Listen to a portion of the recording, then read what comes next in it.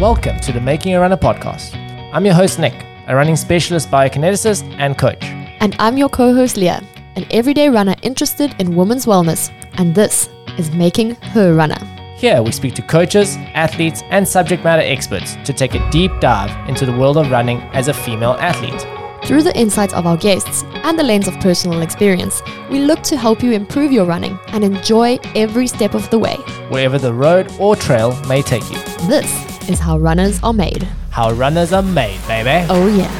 How much or why this is a thing is that if you think about a warehouse that is, I don't know, it's making cotton wool. I don't know what it's making. So, and you've got 1,000 workers there, but those 1,000 workers have to make 10,000 balls of cotton wool.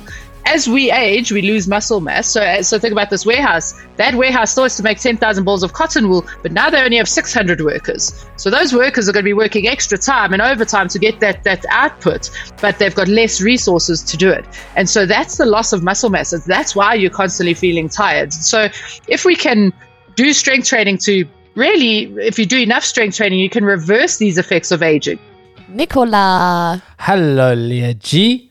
My gosh, can you believe we are at the end of 2023? Yeah, it's been a scramble of a year. It's disappeared beneath our feet from all the running that we've been doing, and now all the swimming that you've been doing. You've been taking some time off after your marathon. Yeah, look, it definitely wasn't how I thought the marathon recovery would go, but maybe it's how it's needed to go. I am actually really enjoying the swimming and the gymming. Don't say that too loud. I'm only getting 2 run sessions in right now, but hey, I will actually say that out loud because maybe there is somebody who's listening to this who is also ticking over. Maybe you're doing a lot less than what you're used to doing in the year and maybe feeling some kind of way about it. I know that it hasn't been the easiest mentally to come off such a great year of training and then kind of like simmer into December. It comes with a bit of mental pressure, but hey, it's nice to cross train. It is quite a difficult thing to mentally prepare yourself for a little bit of deload, but physically the body just craves it. And you know what you've done and what a lot of runners don't do is listen to their body. You know, this is not the time to be pushing the body. I know a lot of people are trying to get their December training in so that they're in peak physical condition to start the year. But if the body is not up to it, you know, you got to learn to listen to it. And I think, you know, a little bit of cross training, getting into the pool, working on your breathing, doing some strength and conditioning, spending some time off of your feet on a bike, all of those elements, as we've learned throughout the year with all the fabulous guests that we've had on, really do add to your running. They add a different element to your running, and it's something that every runner needs to be doing. And let's chat a little bit about your goals for next year, because I know we obviously had a catch up with myself and Davey, so we know where we're sitting at. But what are your goals going into 2024? I know we've got some big ones and we may have hinted to it, but let the guests know into it. Well, you guys kind of jumped the gun there. I wanted to keep that secret for a little while longer just in case I decided to pull out. But I have actually taken the plunge and signed up for the Big C. Like you said in the last episode, it's bizarre that Comrades is what you're talking about. Yes, it is bizarre that a Comrades official document actually has my name on it. I still can't believe it. So yeah, that I guess is the biggest goal, but it is also kind of secondary to wanting to run a good marathon in March, April.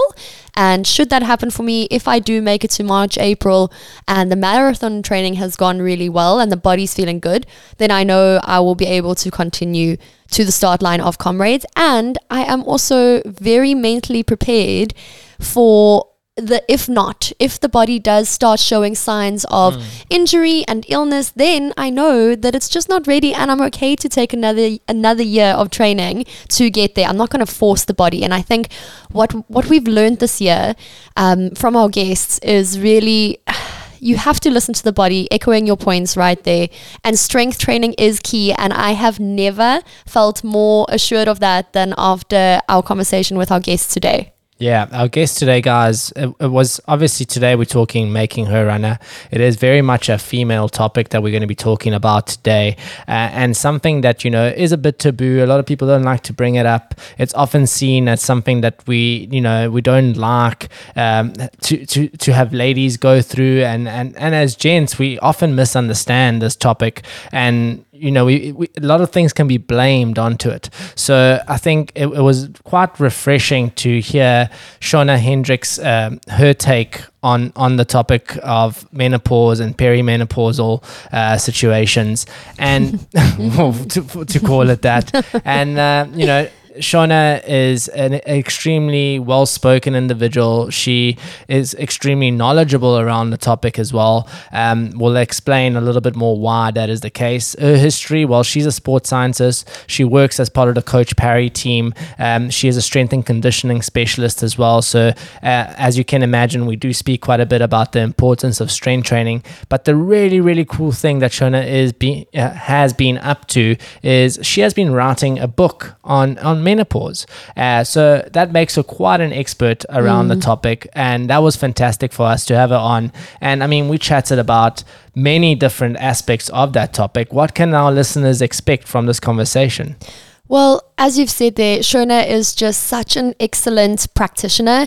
You can hear in her confidence in the conversation. She knows her craft backwards and forwards, inside out, and her mission is really to zone in onto the specialized phase of a woman's life that, as we've learned and should know, is inevitable. Like you said there, it has often been seen as so taboo, and there's so many negative connotations with menopause, but she's working so hard to champion for a positive way of looking at this stage, arriving to menopause well, and making the best of our menopausal years. And in this conversation, what a listener can expect to learn is exactly how to adapt your running and training to make sure that you are supporting your body through menopause and not demanding too much from it. And that goes right through from training to recovery to sleep to strength training, nutrition. It was an absolutely valuable, such an impactful conversation. Honestly, my best of the year. Yeah, and not only that, we also touch on how you can still achieve your best possible running years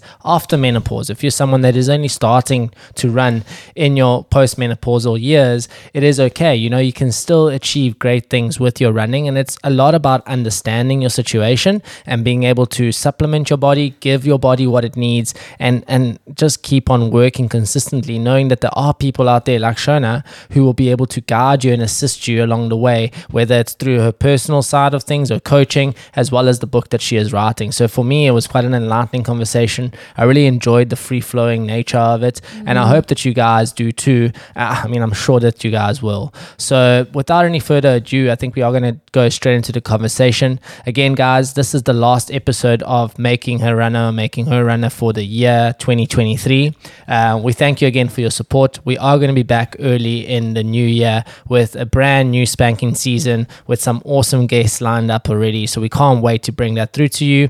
As always, you can get in touch with us on our socials at Making a Runner, or you can even pop us an email at info@makingarunner.com if you have any specific topics that you'd like us to cover that we haven't quite covered yet, or if you have any constructive feedback for us, we are willing to take all of it, both for myself, Davey, and Leah. And speaking of emails, your email newsletter that you have come to look forward to will also return to your inboxes come January. And as Nick says, whatever you are doing this festive season, make sure that you do actually lean into whatever the body's asking for. Take in some notes from this awesome conversation. And if you are a gent and you've listened up until this point, well, first of all, thank you, because it is important that we have both genders championing for this cause. And I promise you, you'll learn a thing or two about your own training and how to maybe supercharge and supplement that as well. So here's Shona Hendricks. For sure, guys. Have a great holiday season, and we'll chat to you guys soon. Here's the episode. Enjoy. Shona, thank you so much for being with us here today and making the time available so close towards the end of the year. I'm sure it's a manic time, but thank you so much. Yeah, thanks, Nick and Nia. Thanks for having me. Some awesome conversations to be had. So always willing to make the time, even though I know it's end of the year and people are getting tired. But maybe they'll give them something to listen to on their break. For sure. We're very excited to have you on today talking on the Making Her Runner segment about a topic that is largely misunderstood by women in general and men that are listening to the podcast as well. But perhaps before we get into the topic, you can give us a little bit of background so that our listeners know who they're talking to and why you have the expertise to give us a bit of information about the topic. Awesome. Thanks, Nick. So my name's Shona Hendricks. I work for CoachParry.com. So I work with Lindsay and Dev and the rest of the team there.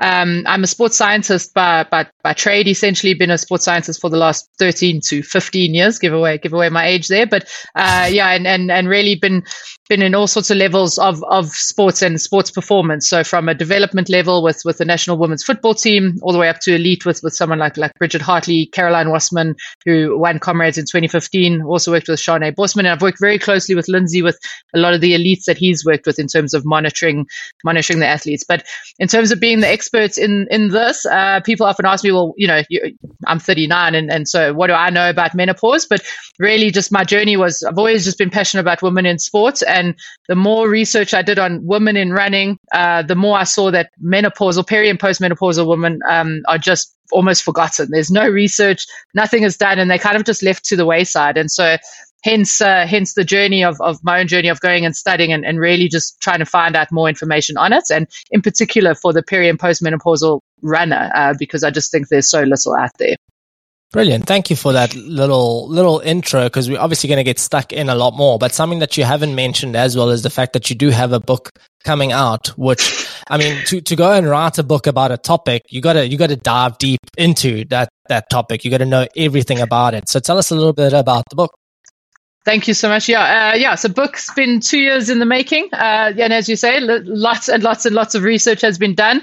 Have dived into all sorts of research, scientific literature that's out there. Unfortunately, as I mentioned, it's like there isn't a lot out there, but what is out there, I've really tried to dive into. And then there are a few experts out there who are really kind of championing this movement forward. And so I've really tried to listen to their talks and they read their books, because there are a lot of books coming out as well. But yeah, the book is essentially focused on menopausal women, but running in particular. So it's called Running and Menopause. And the goal being just to really just give women or females who are going through this, some good practical tips on how to feel better during this sort of phase of life. Really good tips to enjoy and maintain activities of daily living that might be changing, and to, fight your way through the symptoms, and how to make running not feel like hard work all the time.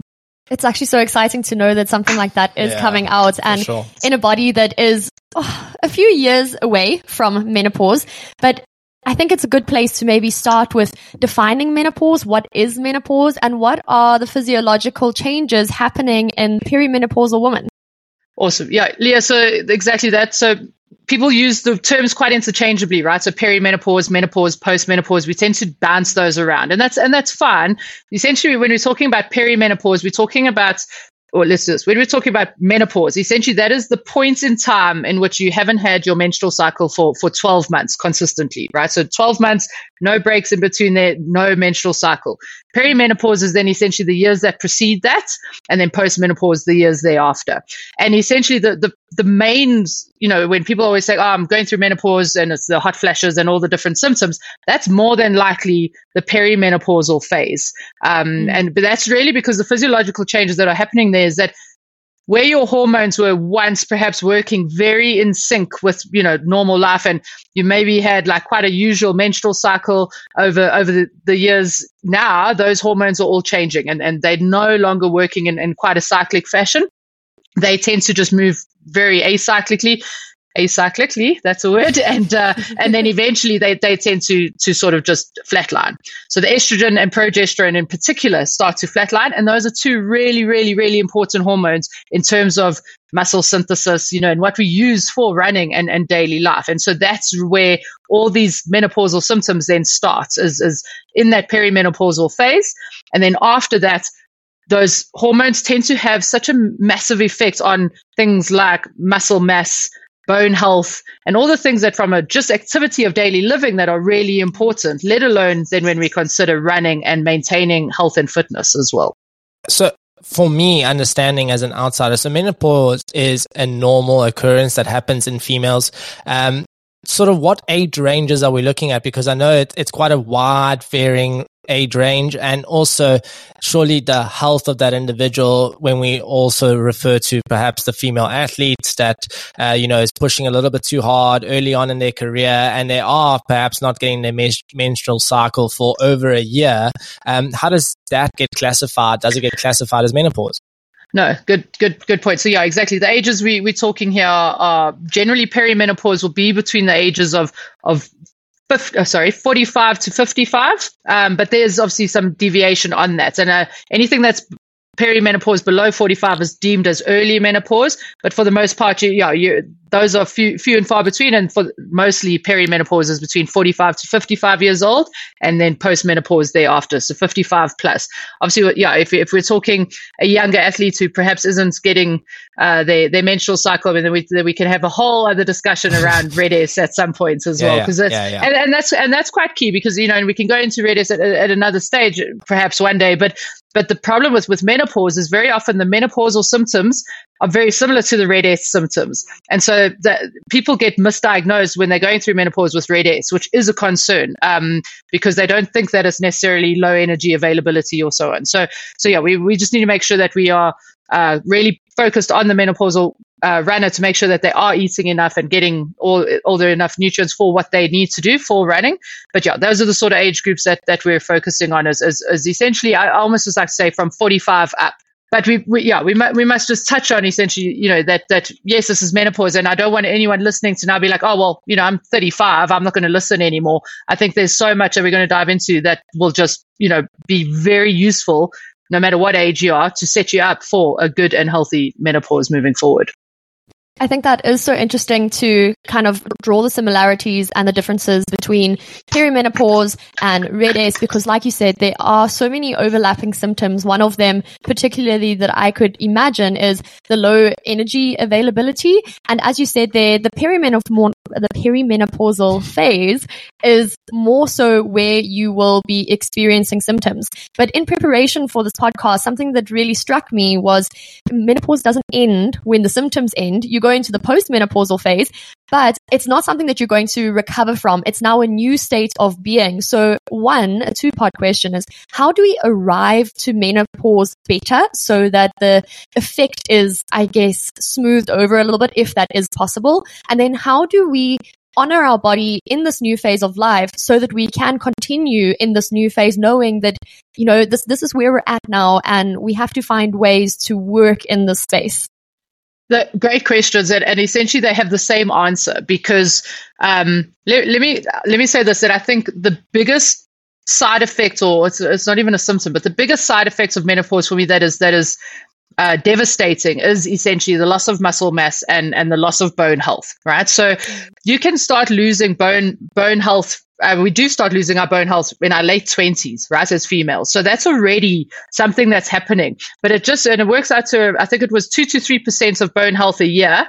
From as a young female. When you're in menopause, that jumps up to 4 to 6% of your bone mass per year, which is, so that's shocking. Double, and it's just astronomically down. And that's why osteoporosis, osteopenia, osteoarthritis are so much higher in in postmenopausal women.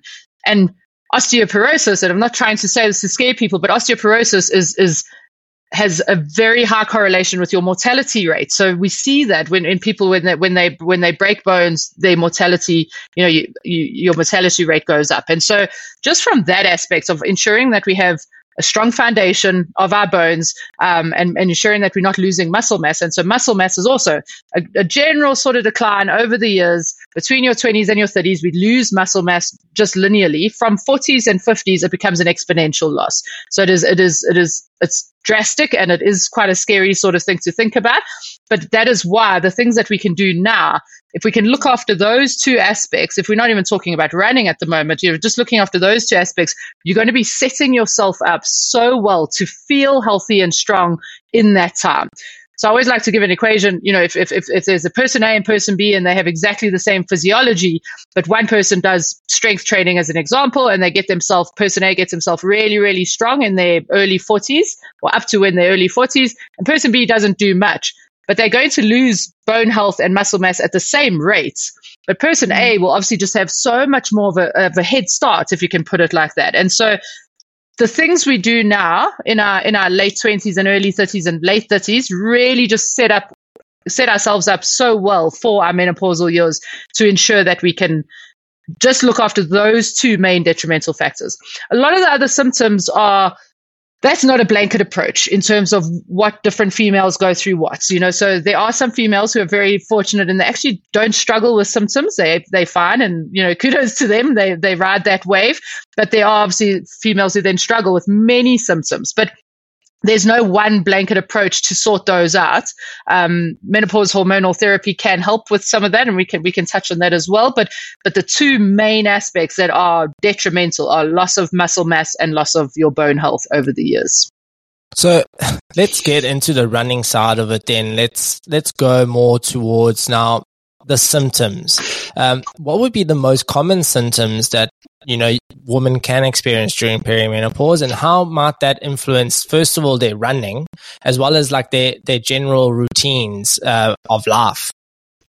Yeah, so the biggest things that I see with the clients that we've worked with, and we've had over 1,000 menopausal, perimenopausal runners come through our Coach Perry platform, and so we've seen a lot of these. But the two biggest symptoms from a running perspective that affect running is fatigue, and so it's just this constant tiredness. Or one day I feel great, and then the next day I feel absolutely shattered, and then. Again, this isn't a symptom, but it's a byproduct of that loss of muscle mass. So they feel like they're getting slower all the time. So they're training harder and harder, but their running is just getting worse and worse and worse. And that is an absolute direct correlation between the loss of muscle mass. And then the third thing are some of the other symptoms, like that affect their running. Essentially, they don't get to recover well enough. So, they're not sleeping well. So insomnia or night sweats. And so that affects their running the next day. They're not really excited to run because they're tired. And so those are almost just side effects of menopause that indirectly affect the running. But yeah, definitely the loss of let me say it this way, let me speak in runner's language. Just feeling like my running is hard work and feeling like I'm constantly getting slower, because those are the things we hear all the time.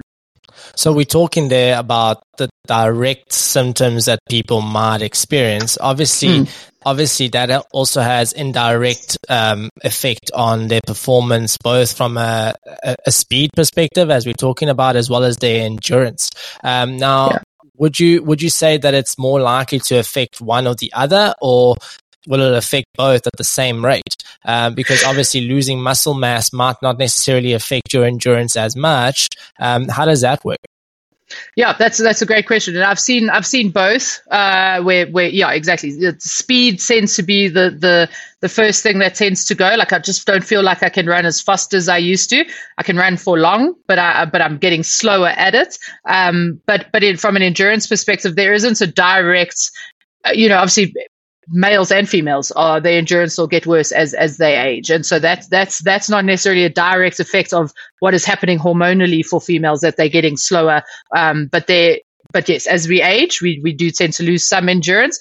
But I do think that is more of a direct relationship to the loss of muscle mass. But I think also with the changes in hormones, it's just like I say, some days you feel great and you feel like you can go, and but other days you don't know what's happening, but I think inside your hormones are haywire. And so you're like, I'm just actually, I'm not in the mood today. I'm constantly tired. I just don't feel great.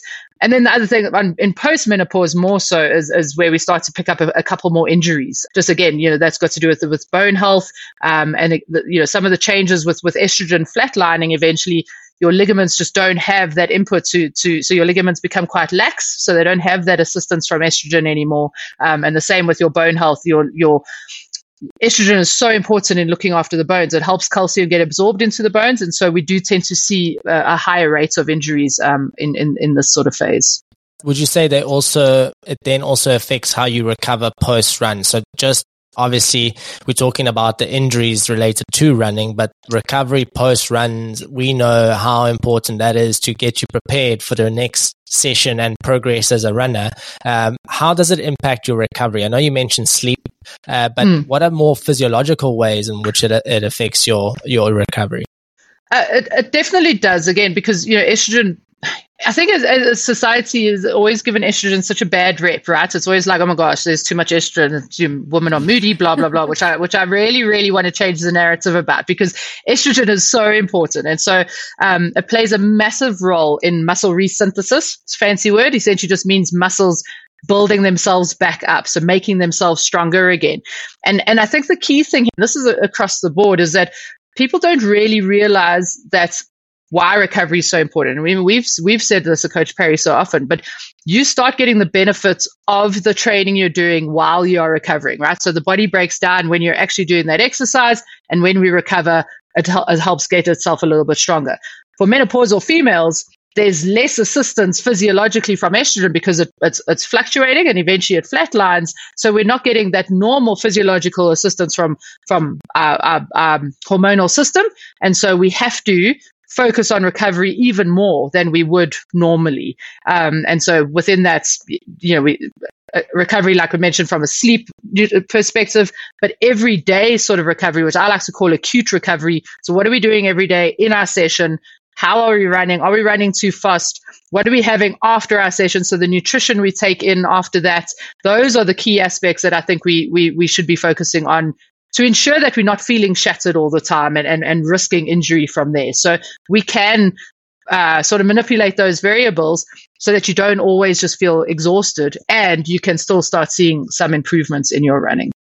It's actually just mind-blowing to understand how important estrogen is in this whole picture, from how we feel, how we show up, how we're able to train. And it makes me feel like it's something that I really want to protect now in my fertile years, if we look at how all of these different stages are classified. And from what you've just said there, I can understand that, okay, maybe I can get away with a lot more in my late 20s, early 30s. But then as I start progressing through these different age categories, 30s, 40s, I really do need to adjust my training in a way that I am recovering appropriately. And when I'm starting to see signs of fatigue and injury and niggles, perhaps it is an indicator that something is awry with estrogen. But without diving too deeply into each one of those phases, with zoning in on estrogen, I think this is a good point to ask. What role does hormone replacement therapy play in this? And is it something that you would advise for runners? Obviously, it is very unique and subjective, but where do you stand on the matter? And just clue me in, I guess. I know very little, and I'm sure I'm not the only one. Yeah, exactly. Look, let me just say, I mean, I'm not a physician, so I'm a sports scientist. So these are things that need to be discussed directly with an endocrinologist, a gynecologist that specializes in menopause, something like that. From what I've read and understand, these are principles. And so what has always come through over and over and over again in the scientific literature is that this isn't a one approach suits all, right? So it is always going to be very individualized and never a blanket approach, which I think is very key to mention. But and just before I go into the nitty gritty of it, one of the things that I quite like that's changing, and I know it's semantics, so don't get me wrong here, but hormone replacement therapy is the word that has been used all the time.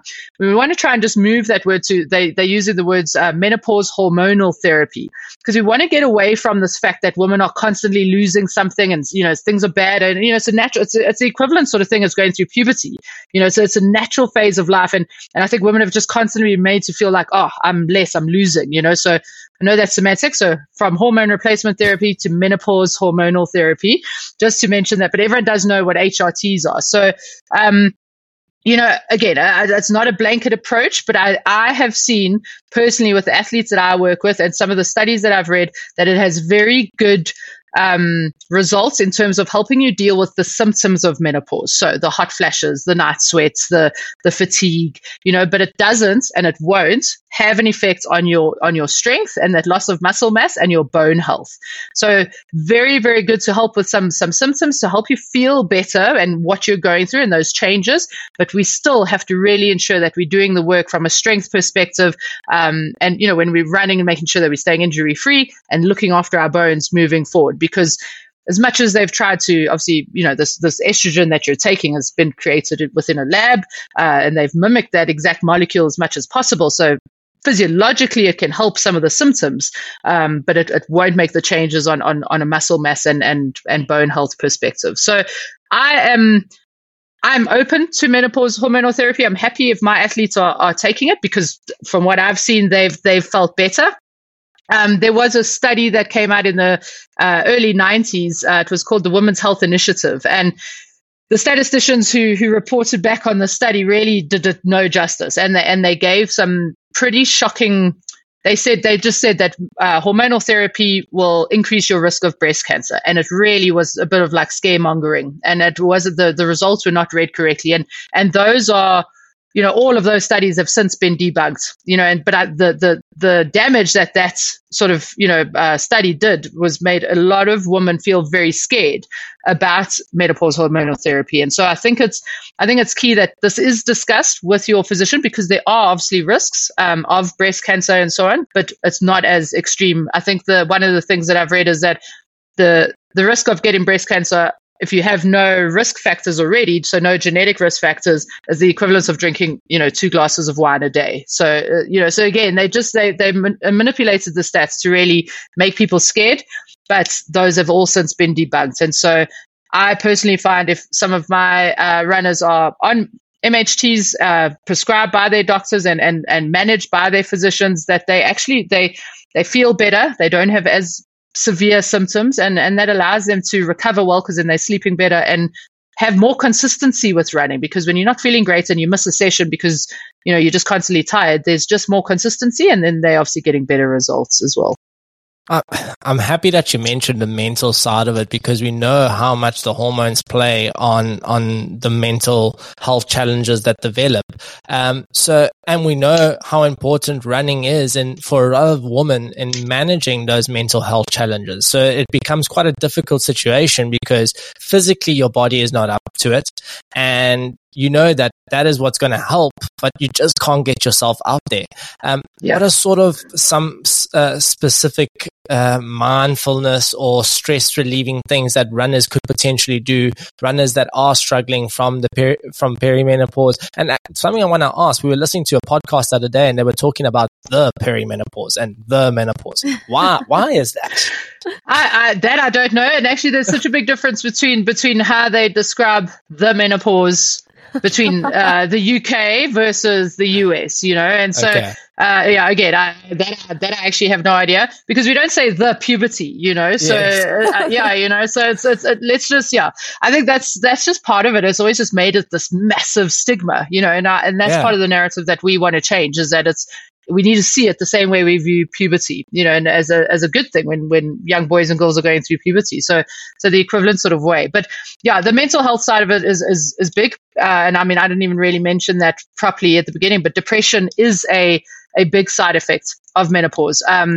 That is just due to the way estrogen doesn't cross the blood-brain barrier, but the way estrogen affects other hormones that cross the blood-brain barrier, and how that can affect serotonin and dopamine levels. So again, discussing that with your physician, I think is key, because I have spoken to many of my athletes who have been prescribed antidepressants, and when they are on them, then they feel better. They feel like they're able to run and tackle the world. But from what you're suggesting on a perhaps a more acute level is yes. I think I have athletes that love yoga, love meditation. I think the key thing is always just to say, just do things that feel feasible, because very often I find that women in this phase just feel like everything is so much, right? So you've got a career and a family, and you want to run and you want to stay fit, and it just always feels like nothing is or everything is too much. So I would say target little things. So don't tackle, now I must get up and meditate and have a journal, and I must do my strength, and I want to run, and I got to get my kids to school, and I still have running a business, so all of these things, I would say, tackle 1 or 2 little things that are small and easy to do, so that you feel better when you're doing them. So as opposed to looking at the big picture, take today and go, today I'm going to get up and I'm going to go for my run. Cool. Tomorrow I'm not feeling great. I'm going to go and do a yoga class. Next day, I'm actually feeling really tired. I'm going to take a day off, and that is not going to be the end of the world, because I have to have some more recovery as well. So I think just being very gentle with yourself in this time is an absolute key point, because I think it's also just one of the pressures and the stresses that women are under all the time. It's just, to be expected to go. And, the constant mental load, which I think is really key. And also knowing that this is not a phase, and yes, maybe some symptoms will subside, but this is a new rhythm that you need to find for yourself. So perhaps retreating from whatever it was that you were able to do and the group runs, maybe it is a time for a little bit more introspection and finding your own flow, because I don't see any other way to keep doing what you love. And obviously we are speaking to the woman who loves running. We're not necessarily speaking to the woman who, yes, maybe somebody who wants to take it up because it is maybe a healthy way to manage these hormones and symptoms. But this is the woman who has come here, who is currently finding running tricky, who is maybe finding a lack of joy, a lack of energy, some niggles and stuff. But how do we get that woman to run well and continue doing what she loves? And I love the fact that you have suggested in that finding your own way. We have spoken quite a bit about the role of strength training. It seems like an absolute imperative, but another way that I've come to understand that I can influence my hormones and feel better is through diet. And that's always a huge one. Whenever you go to a doctor, they're asking you, what are you doing diet and exercise wise? How does nutrition and hydration change for the peri and menopausal woman? Yeah. So from a running specific perspective, you stole two of my points. So definitely, so strength is the number one, right? So again, because it tackles all of the parts. I'm not feeling good running. I'm not feeling good every day. I can no longer do the things I used to be able to do. So that is one of the key things that I always just want to give an analogy, because I don't think people understand how much or why this is a thing is that if you think about a warehouse that is, I don't know, it's making cotton wool. I don't know what it's making. So, and you've got 1,000 workers there, but those 1,000 workers have to make 10,000 balls of cotton wool.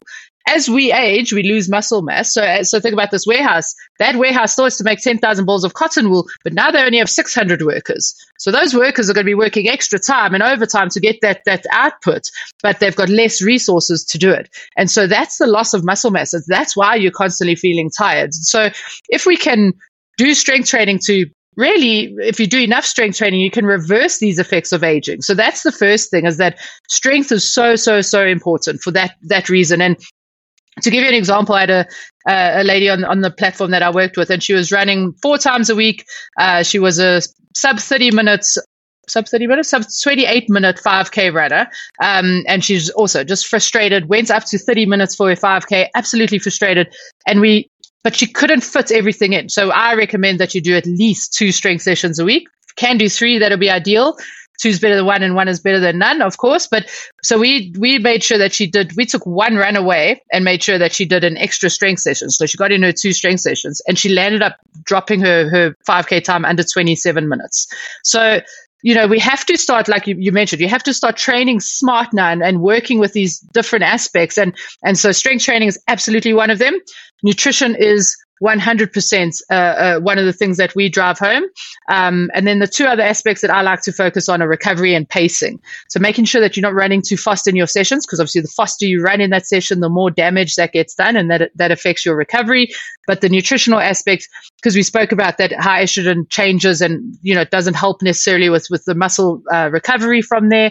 Utilizing things like adding a little bit more protein into your diet so that you get that help when you are now doing strength training, as an example, so that you can get that recovery aspect coming in. And yes, you are 100% right in terms of overall nutrition and how that helps you feel better.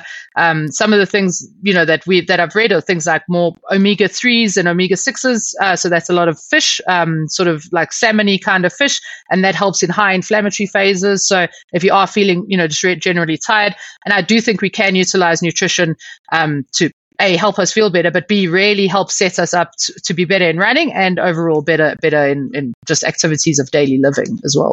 Thank you. Thanks, Shona. That was a great explanation. And I just want to ask you, because obviously you work quite a lot in strength and conditioning, as well as you were mentioning to us even off air, a lot with runners. And I know personally I also work a lot with the strength side of it. So I just want to ask you and your opinion on strength particular, because there's strength, and then there's doing the right strength and conditioning for your phase of your running in relation to your goals.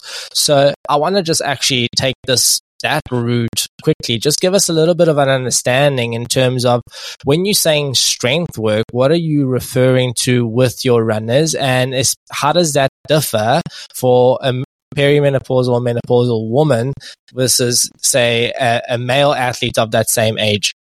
Exactly. Yeah. Awesome question, because we get this all the time. Like, oh, well, Shona, I do strength training. I'm like, oh, what do you do? No, I cycle and I do Pilates and, I hike, Sit-ups. so it was sit up, exactly. And so when I say strength training, I mean resistance training. So pushing your body against a form of resistance. And so there are a lot of people within this menopause space at the moment that are saying, you have to lift heavy, right?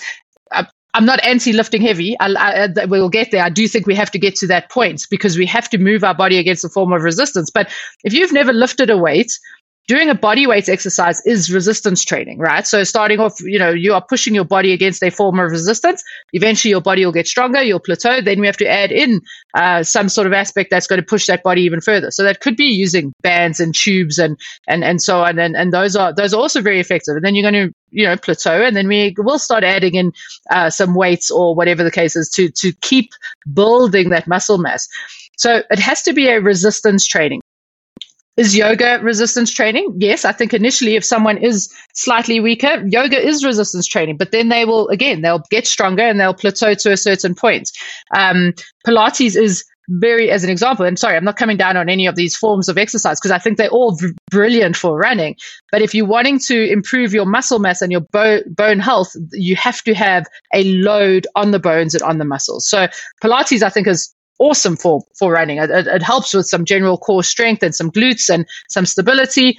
But again, we're wanting to increase the workers in our warehouse. And the way we do that is by loading the muscles and the bones with a form of resistance. And so for the guys in our platform who are over the age of 50, we recommend the same thing. So loading the bones and the muscles with a form of resistance, but progressively. So don't just go out there and start deadlifting 100 kgs. You will hurt yourself.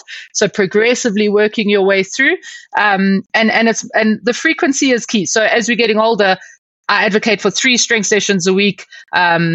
One of which I always like to have is a injury prevention, inverted commas, injury prevention session. So that is focusing on stabilizers, smaller muscle groups, lower limb. I do a lot within the foot as well, which is very important for as we age as well.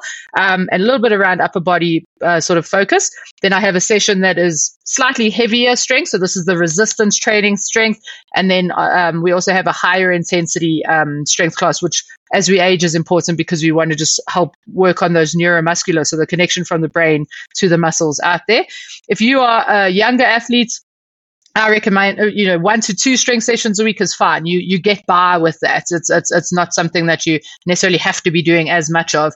And a similar sort of basis, I would say more for a runner specifically, injury prevention, and perhaps one that loads and builds muscle masses as well, especially if you're doing, a race like Comrades, or Oceans, where you need that strength, where the up Comrades need the strength to get over the hills, down Comrades, the eccentric strength.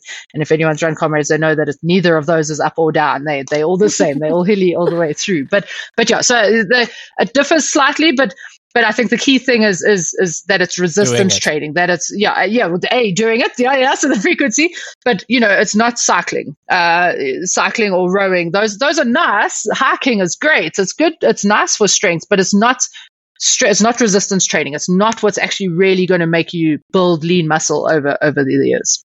And Shona, is duration important? Is there a specific amount of time that somebody should be spending on this in these sessions? I'm also quite realistic in life, and I would love to be able to do more. But I mean, we all have lives, and we all work hard and have kids, or whatever the case is. But so our sessions are 45 minutes, 3 times a week, and that includes a nice long mobility warm up. The general session, and then we do some what I call foot core, so just working on the intrinsics of the foot, the small muscles in the foot, so 45 minutes to an hour will suffice. But again, as I say with the over 45s or over 50s, ideally three's better than 2, 2's better than 1, and 1's better than none. So I'd far rather someone does 1 session consistently for their season as opposed to 1 here, then 3 here, and then 3 there. If you getting that in, you're better off than just jumping around haphazardly.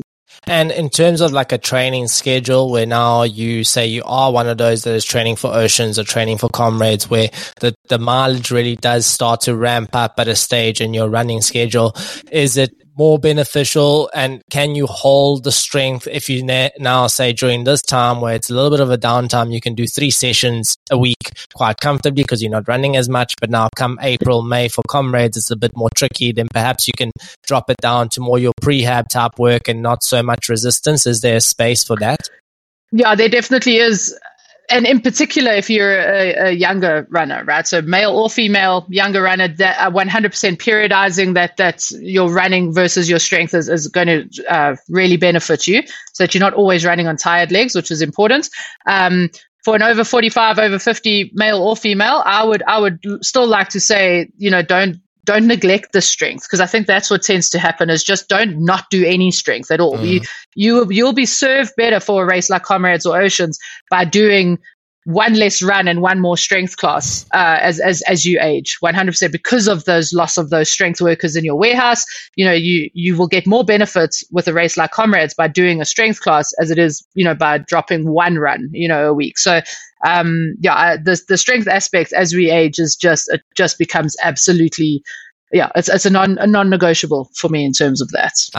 I love it. Every time we talk to either Lindsay or yourself now, we get we get an understanding of how important strength and conditioning is for running. And I think it's known, it's out there. If you're a runner listening to this and you're not doing strength and conditioning, you really are missing out from not only just from a performance perspective, but from an injury, recovery, all kinds, just general well-being, and as well as your long-term health with regards to your hormones. You mentioned an interesting word there that I think a lot of runners don't really understand, and periodization being, the key thing behind any sort of running plan, trying to make you as an athlete peak towards a goal, and obviously your strength and conditioning matches that. I want to ask you in particular, in terms of perimenopausal and menopausal women, training modifications in terms of their actual running training. I know you mentioned a lot of sort of watching your pacing, but is there a specific formula? I know there's no blanket term to it, but would you rather then focus on building up more endurance, doing a lot more easier, gentle type work if someone is feeling fatigued, or would you try and push them past their limits and, we got to retain the speed, we got to try to do more speed work, because that's surely what happens psychologically, but technically, is it the right thing? Yeah, exactly. So the principles remain. So we work off a 80-20 kind of principle, polarized training focus. So 80% of your runs are easy, long, easy runs, whereas the 20% is your more high intensity.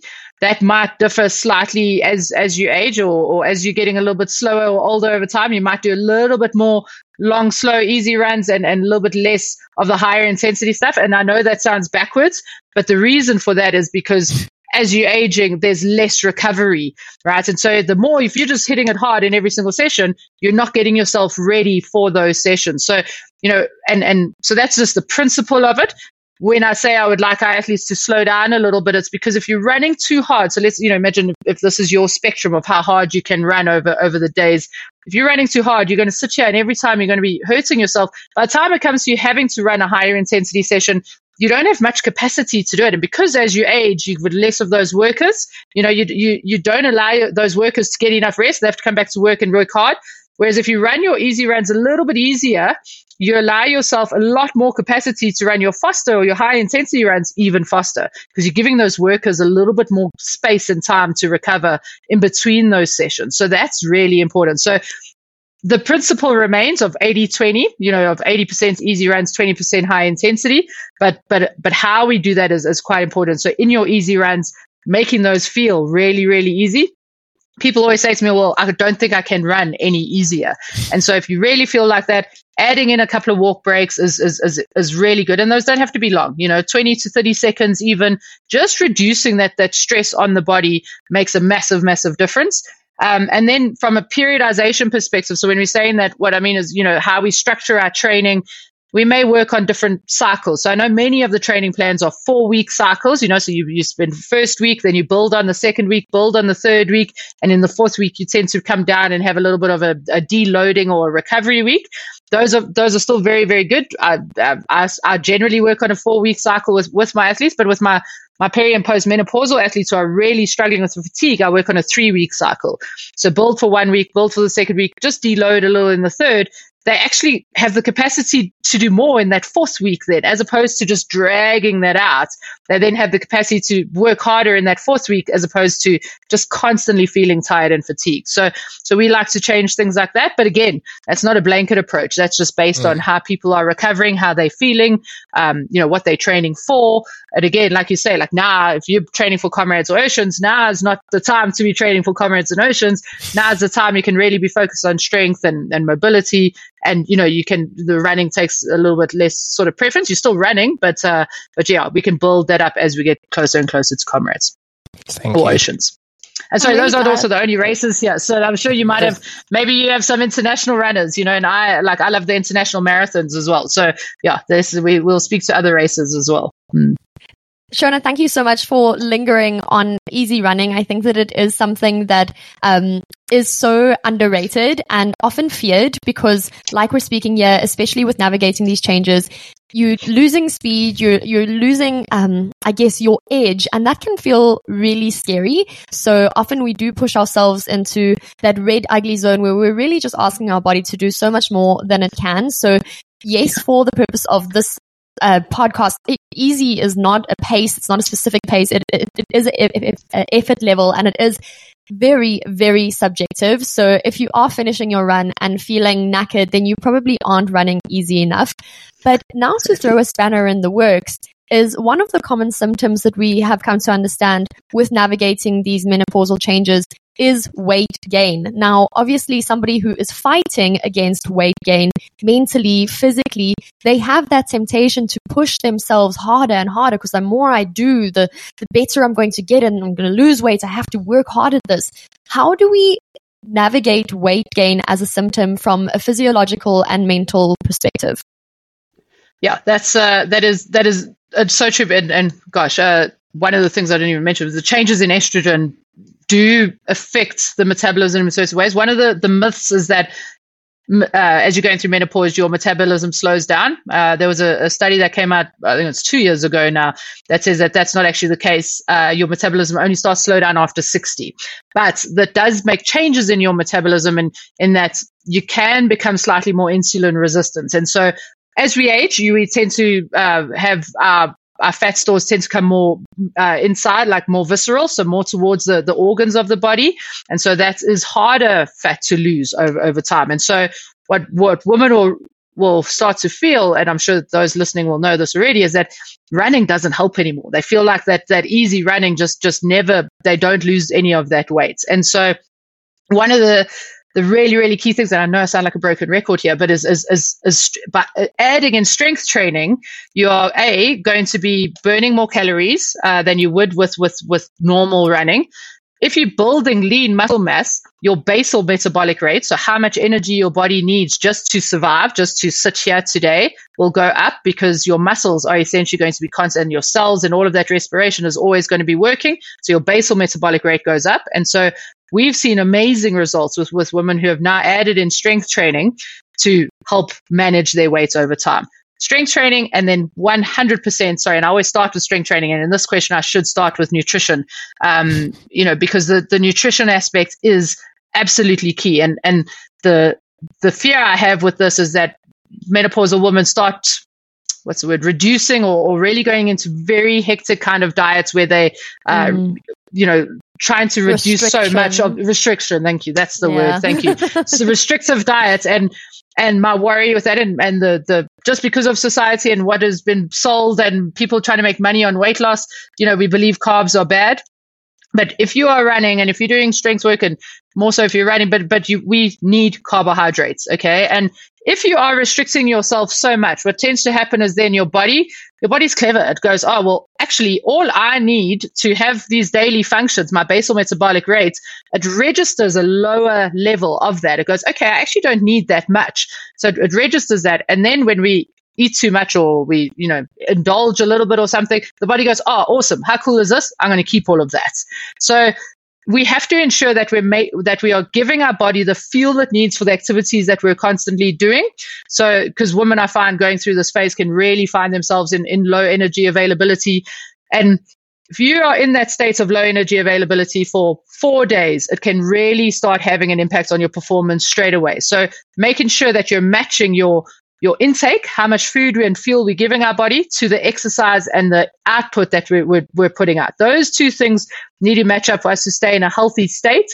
When we're managing weight, of course, we want to balance that a little bit, but the absolute restrictive diets just put you in a state of stress. And your body is already going through so much in menopause, and the body doesn't always understand that running is a good stress. It just sees it as a stress, so then it increases cortisol levels and so on. So all of the nutritional aspects will have a massive play on how you manage your weight through menopause.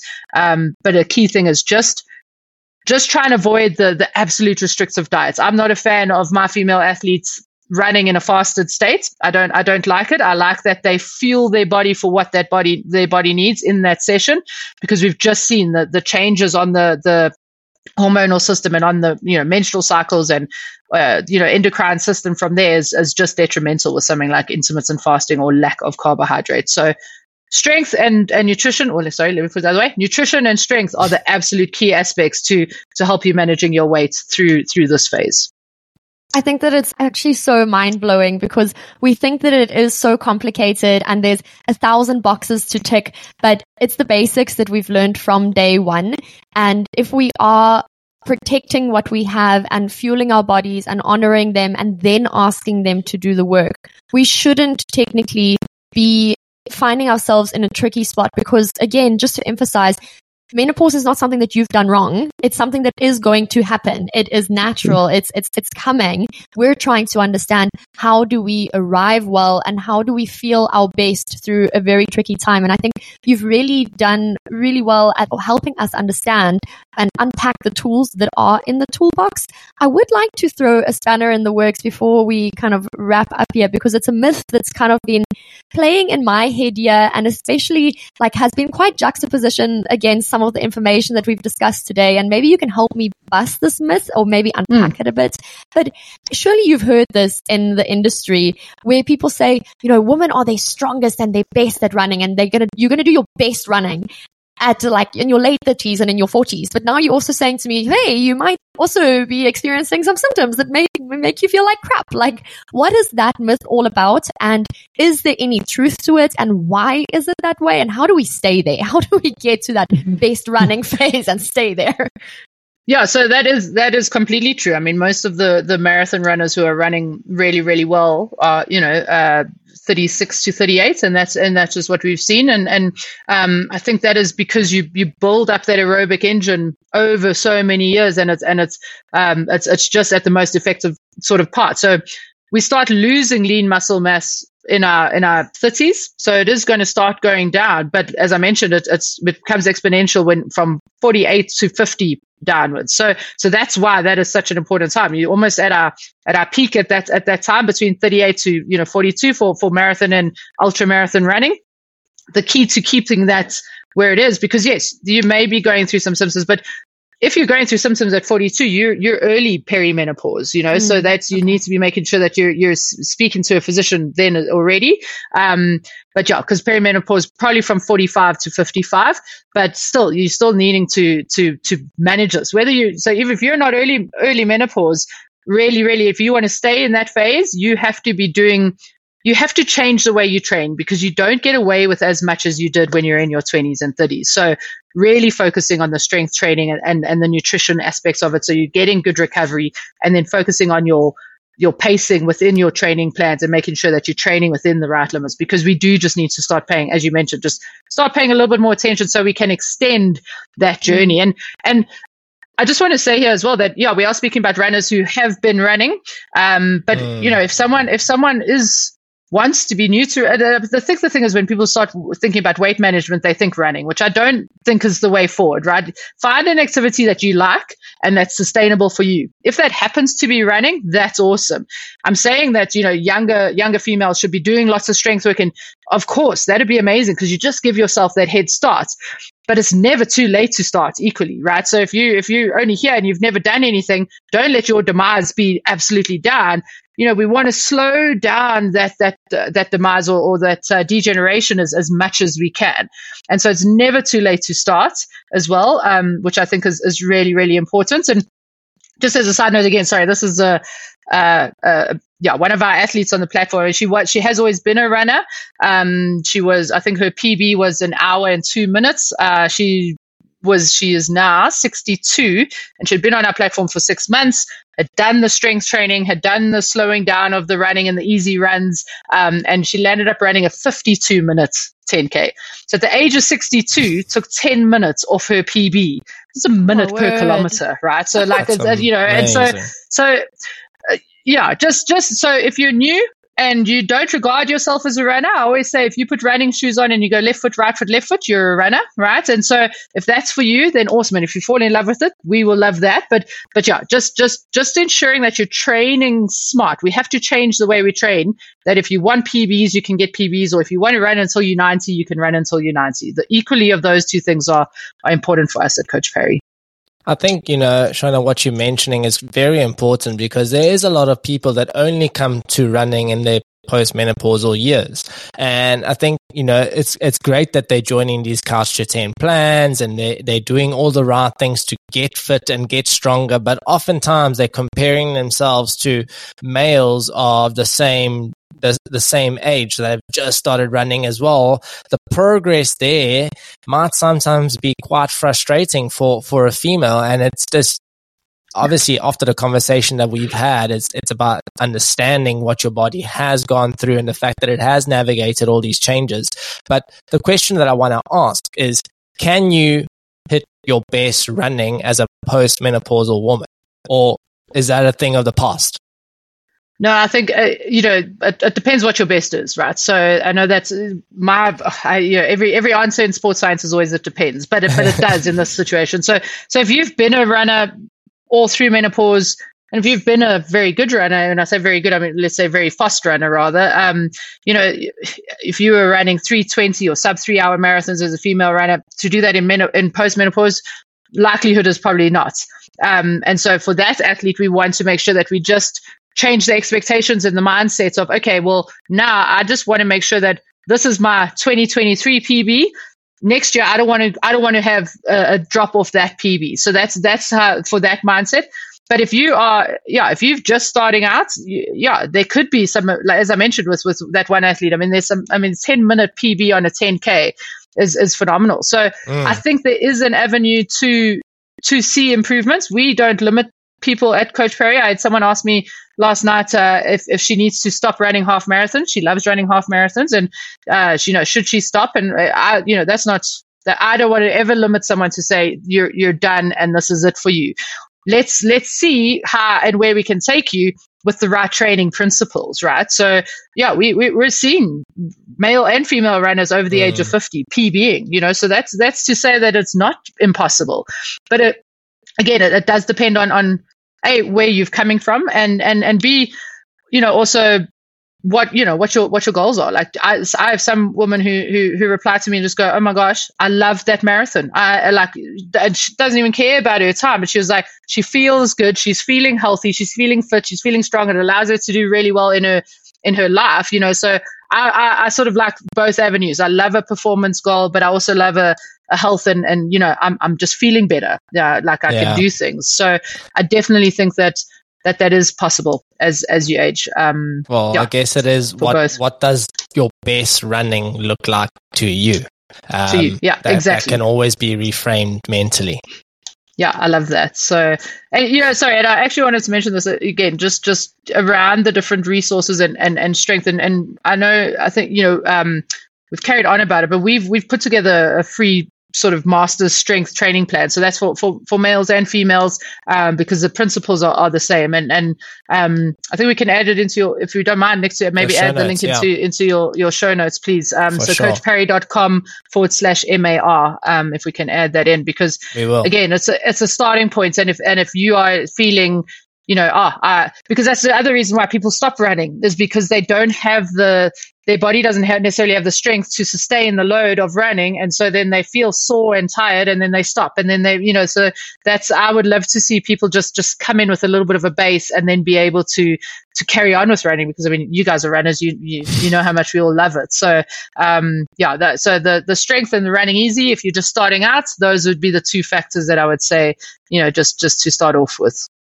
Thanks for that. I think that it's such a helpful resource that you're providing our listeners. So please do take advantage of that.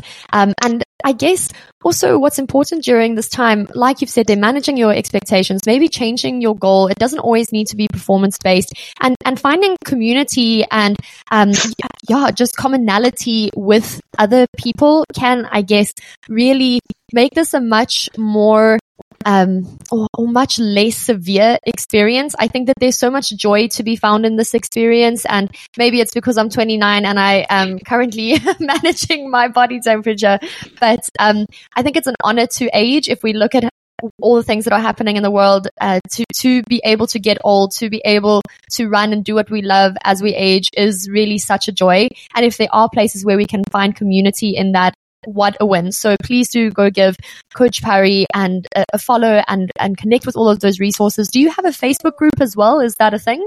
Yeah.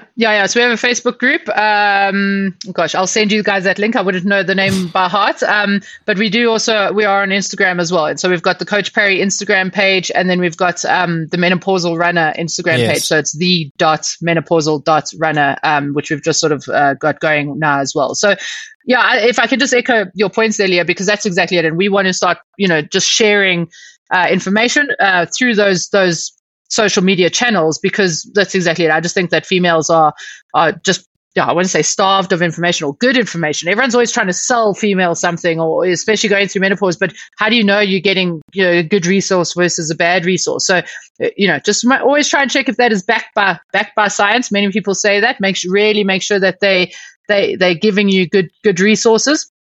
But if I could just add on to what you're saying about community, I think one of the key things here about changing this narrative about menopausal runners now is that it's not such a taboo thing. So, I have friends who are going through menopause, and if they're talking to each other about it, they don't feel as ostracized about it. I didn't run today, as an example, because I'm feeling absolutely fatigued and shattered. Okay, well, my hot flashes were so bad yesterday that I also didn't run, and I changed my run to rather do this and X, and so I think there is community, and there's strength in community if we can get that right, and that it's not a taboo thing. You're still a very important person in society, because that's the way I felt. Menopausal women are always just sort of left by the wayside, So just know that there are resources out there for you, and that you can still get better and love your running. And exactly like you said, Nick, like whatever your best version of running is.